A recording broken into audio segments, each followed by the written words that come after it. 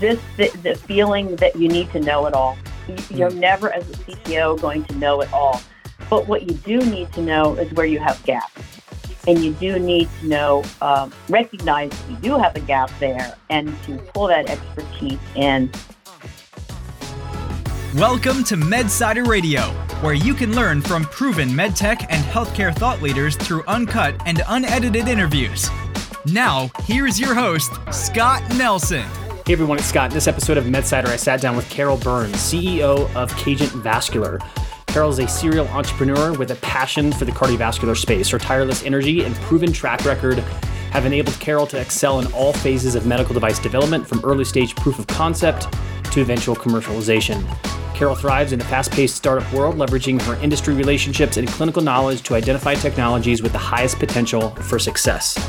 Here are a few of the key things that we discussed in this interview. First, a strong, diverse team is the foundation of any successful medtech startup. Having a group of passionate professionals who are committed to the company's vision and ready to contribute their skills and expertise fosters not only innovation, but also quick wins. Second, in the early stages of a medtech startup, it's crucial to focus on the core aspects of the product and its clinical applications, establishing a solid footing for future development. Third, persistence and strategic thinking are vital during the fundraising process. Nurturing relationships with potential investors and consistently providing them with updates on the company's progress can ultimately yield fruitful connections and secure the necessary funding. Before we jump into this episode, I wanted to let you know that we recently released the second volume of MedSider Mentors, which summarizes the key learnings from the most popular MedSider interviews over the last 6 months or so. Look, it's tough to listen or read every single MedSider interview that comes out, even the best ones, but there are so many valuable lessons you can glean from the founders and CEOs that join our program. So that's why we decided to create MedSider Mentors. It's the easiest way for you to learn from the world's best medical device and health technology entrepreneurs in one central place. If you're interested in learning more, head over to medsiderradio.com/mentors. Premium members get free access to all past and future volumes. If you're not a premium member yet, you should definitely consider signing up. In addition to every volume of MedSider Mentors, you'll get full access to the entire library of interviews dating back to 2010. This includes conversations with experts like Erica Rogers, CEO of Silk Road Medical, Dr. David Albert, founder of AliveCore, and so many others. In addition, as a premium member, you'll get to join live interviews with these incredible medtech and health tech entrepreneurs. Learn more by visiting medsiderradio.com/mentors. Again, that's medsiderradio.com/mentors. All right, Carol Burns, welcome to MedSider Radio. Appreciate you coming on. Thank you for having me. Yeah, I'm looking at the beautiful Cagent background on this Zoom call. So, well, certainly will be fun to learn a little bit more about kind of what you and your team are building at Cagent. But before we go too deep on that story, get us up to speed on kind of your background leading up to co-founding the company and leading it as CEO. Sure. Well, I first started my career as a critical care nurse working in a hospital. And that was really the baseline for my medical knowledge in developing technologies. And then from there, I went into sales. I carried a bag, so I know what it's like to work in a hospital or an account for 3 months and finally get that PO and be super excited about it. And then from there, I was recruited by Cagent and moved out to the West Coast. And while at Cagent, I was able to teach international reps how to do a clinical sell, and then came inside and worked more marketing roles where I learned how to launch a product as part of a team that launched the first endovascular AAA device. I learned the interaction with regulatory, with engineering. So that was a good experience to have that Fortune 500 company behind me. So when I transitioned then into the startup world, I knew how to do things based on that experience, at Cagent. From there, I got the startup bug, and I followed one of my bosses to my first startup, which was called Ventrica, and that took me to Europe for a good bit of that job, where I executed on a clinical trial. So there, relevant to my experience today, I learned what it was like to ensure protocol adherence, to how to enroll quickly, how to get the investigators to ensure good documentation and follow-up and all of those things, which is so critical to getting our devices cleared. Then I came back to the U.S. and had a period of time working with international sales and marketing, managing our distributors for insulin pump therapy company that was acquired by J&J. And then I came back to a startup again, working with a husband and wife team who developed a product and with my CEO. And that was really my first job where I was really upfront and close with how does a startup really work. And I was fortunate because my boss at the time, he gave me a lot of latitude and let me really participate in a lot in developing board decks and presenting at board meetings. So I really learned a lot under his leadership how to start a company. And then I was approached by my current partners today, Dr. Peter Schneider. This was a time where I learned that you really need to just pay it forward. My partners, Dr. Peter Schneider and Robert Giasoli, they approached me. They had started the company, which is now intact. And, they kept asking me questions. Well, how would you do this? How would you do that? And that was all gratis. But then one day, Peter said, well, we'd like you to come work with us. Well, what do you want me to do? Well, I want you to be the CEO. I was like, oh, okay. And I became the CEO. Intact became a big success. And then three of us started Cagent Vascular, the three of us again. So that's how I landed this job today. That's awesome. You've touched so many different functions in a medical device company, and I think there's so many people that listen to MedSider that have a commercial background, but are and work inside large strategics. Mm-hmm. And because the question comes up a lot is like, well, how do I take that next step and get more involved in startups, and how do I sort of accelerate my career? And a lot of times my answer is you gotta like touch a lot of different things, right? Take a lot of different swings. Sure. There's only so much that you can kind of learn from afar before getting your hands dirty. And so I love the fact that like I'm looking at your LinkedIn profile now, and it's like all of these different experiences, right? Such broad experiences that I'm sure have really helped you kind of in leading Intact, right, and that exit to Philips as well as Cagent. So awesome background. I've heard your name referenced so many times, and we're both obviously familiar with Dr. Schneider. He helps with FastWave as well. Awesome guy. And so anyway, looking forward to kind of digging in a little bit deeper.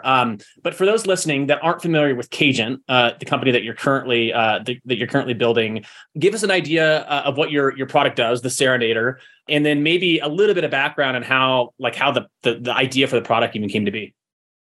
Sure. What we developed at Cagent is a product called the Serenator, which is a truly disruptive way to do angioplasty. And very simply, it is a balloon that has these serrated metal strips on the outside of a balloon, actually embedded into the balloon. And when the physician uses it, and our first entree is peripheral arteries, what these serrations do is it creates point force across the lesion, so that the artery opens with 1,000 times more force than a plain balloon.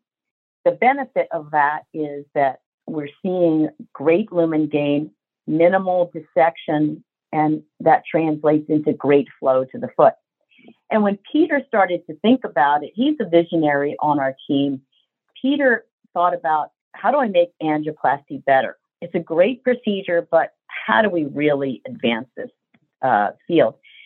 And he started thinking about this concept of serrating. And it's in simple household products like a serrated knife in your kitchen, or a FedEx envelope where you take the tab and you pull here and it opens the FedEx envelope right along that serrated line in a very controlled, predictable way. And it's in aircraft, it's in heavy machinery, it's in all kinds of products. And he started to think, well, why aren't we using this concept of serration onto a balloon? And that's how the idea came about. And then it was Robert's task to develop the design of it. And that's how it all came about. Yeah, I love these stories. And it reminds me of actually the story that Bruce Shook shared about Intact back in the day when I had him on the show. And he I think he mentioned something similar where Dr. Schneider was like pinning Christmas lights up on his house and was like, why aren't we doing this for, arterial applications, which sort of served as the genesis of that That's device. right. So yeah, I love those stories. I'm a big fan of Austin Kleon and his book, Sealing Like an Artist. Where and if I had to sum up the book, it's like you see all of these different concepts and ideas used in other verticals, right? Other areas of life. You mentioned like the FedEx envelope. Everyone probably listening to this has opened up a FedEx envelope before, and it's like I love those stories around taking like this idea that's proven, it works, and it's like why aren't we translating this into this field? And so I think there's so much power in that type of approach. So before we kind of step inside the sort of the MedSide or time machine and kind of go back and revisit sort of the journey with Cagent, as well as like some of the other companies you've involved with Carol, give us a sense for kind of where the company's at currently. I know you're cleared and you're commercial, but if you can give us a high level sense of what you're doing now. Sure. Yeah, you're right. We have 510K clearance with FDA, and we also have CE mark. We started selling the product in January of 2021 and primarily focused on the U.S. and just a little bit in Germany as well. Got it. And I know we, in kind of the pre-interview for this, we discussed some numbers, but it seems like, and I don't expect you to share those, but like I think it appears the company is doing very well. Is that a good way to put it? Yeah, it is true. Since we started selling with a very small sales force, we have over 7.4 million in total sales, which I think is really excellent performance, especially considering we launched this thing in the middle of COVID as a no-name company. No one knew who we were on the commercial side. So in 2 years, we've had really nice growth. Yeah, that's great. That's awesome. I love those stories where you're launching in the midst of a major challenge, but it's still realizing a lot of success. So that's awesome. And for those listening that don't get a chance to go back to the show notes and summary for this interview, the website is Cagent Vascular, Cagent Vascular, Cagent Vascular, cagentvascular.com.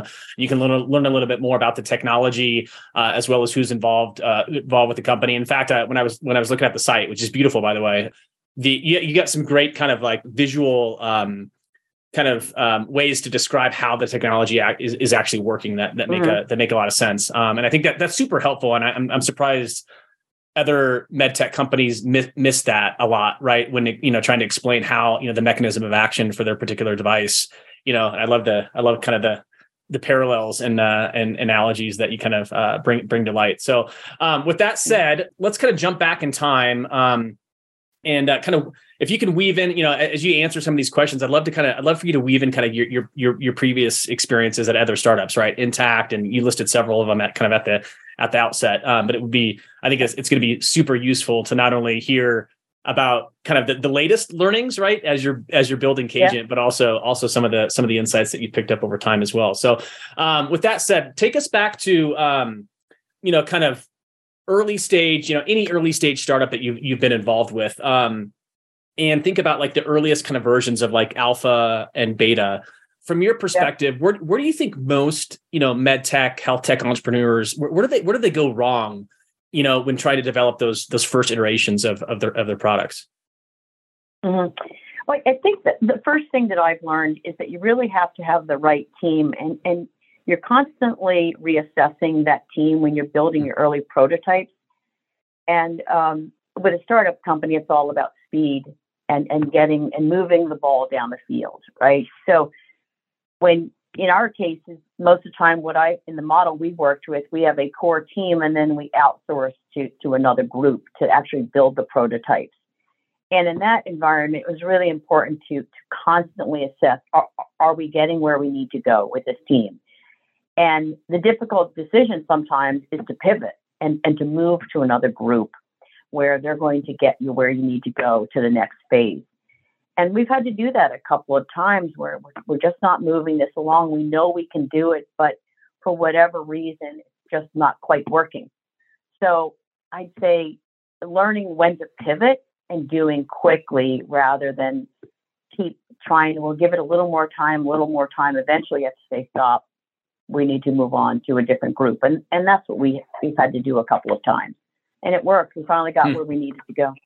Yeah, that's such valuable advice. And I think a lot of, not a lot, but several other, medtech founders and CEOs have mentioned something similar where it's like your team early on should probably look a lot different than, your team at the next, maybe, inflection point. And that constant sort of evaluation and pivoting is crucial, especially not only just with your internal team, but also, with the partners you choose as well. And so I think that's probably a key lesson for everyone listening is that, you got to be in the world of startups, got to be nimble, and willing to flex and iterate, as you run up against, certain challenges. That's right. Those who can do that, stay on. Those who can't do that, they fall off. Yeah. So it's really important to just what you said. You have to remain agile and to pivot and move to the next, whatever the company needs to do next, you need to be able to execute on that. Yeah. It reminds me of a quote that I recently heard, maybe it was a couple months ago from Dharmesh Shah, who's one of the founders of HubSpot. And he mentioned, it's obviously a technology play, but he's pretty well known within the kind of the pure play tech ecosystem. And he mentioned, he's like, the name of the game for founder or CEOs, founders of early stage startups is you got to be decision machines.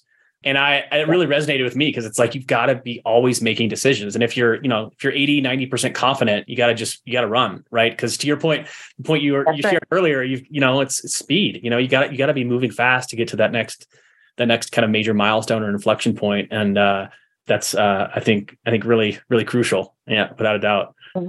Yeah. Let's jump to another topic. Cause I know that the Serenator, your key, balloon platform, angioplasty balloon platform, you received CE mark back in 2017, and correct me if I'm wrong. This is just kind of based on my research, and then so CE mark 2017, FDA clearance in 2020. So you got a little bit of a global footprint from this, with this particular technology. When you think about the traditional path, right, for early stage kind of US based medtech startups, the traditional path was get clearance or get CE mark in Europe, do a trial in Europe, even commercialize in Europe, and then use that data to inform kind of your US based approach. It seems like the tide is shifting a little bit, right?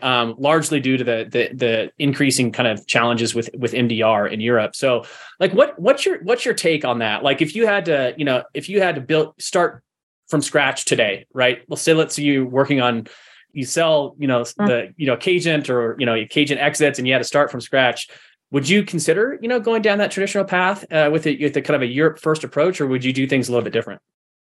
Yeah, I think that's something to really take a look at it again. Right now, we are going through our MDR certification, and we're working through that process. But it is really becoming, burdensome to go through MDR certification. The bar is constantly, moving and becoming higher and higher, and it's just becoming a lot more challenging in Europe.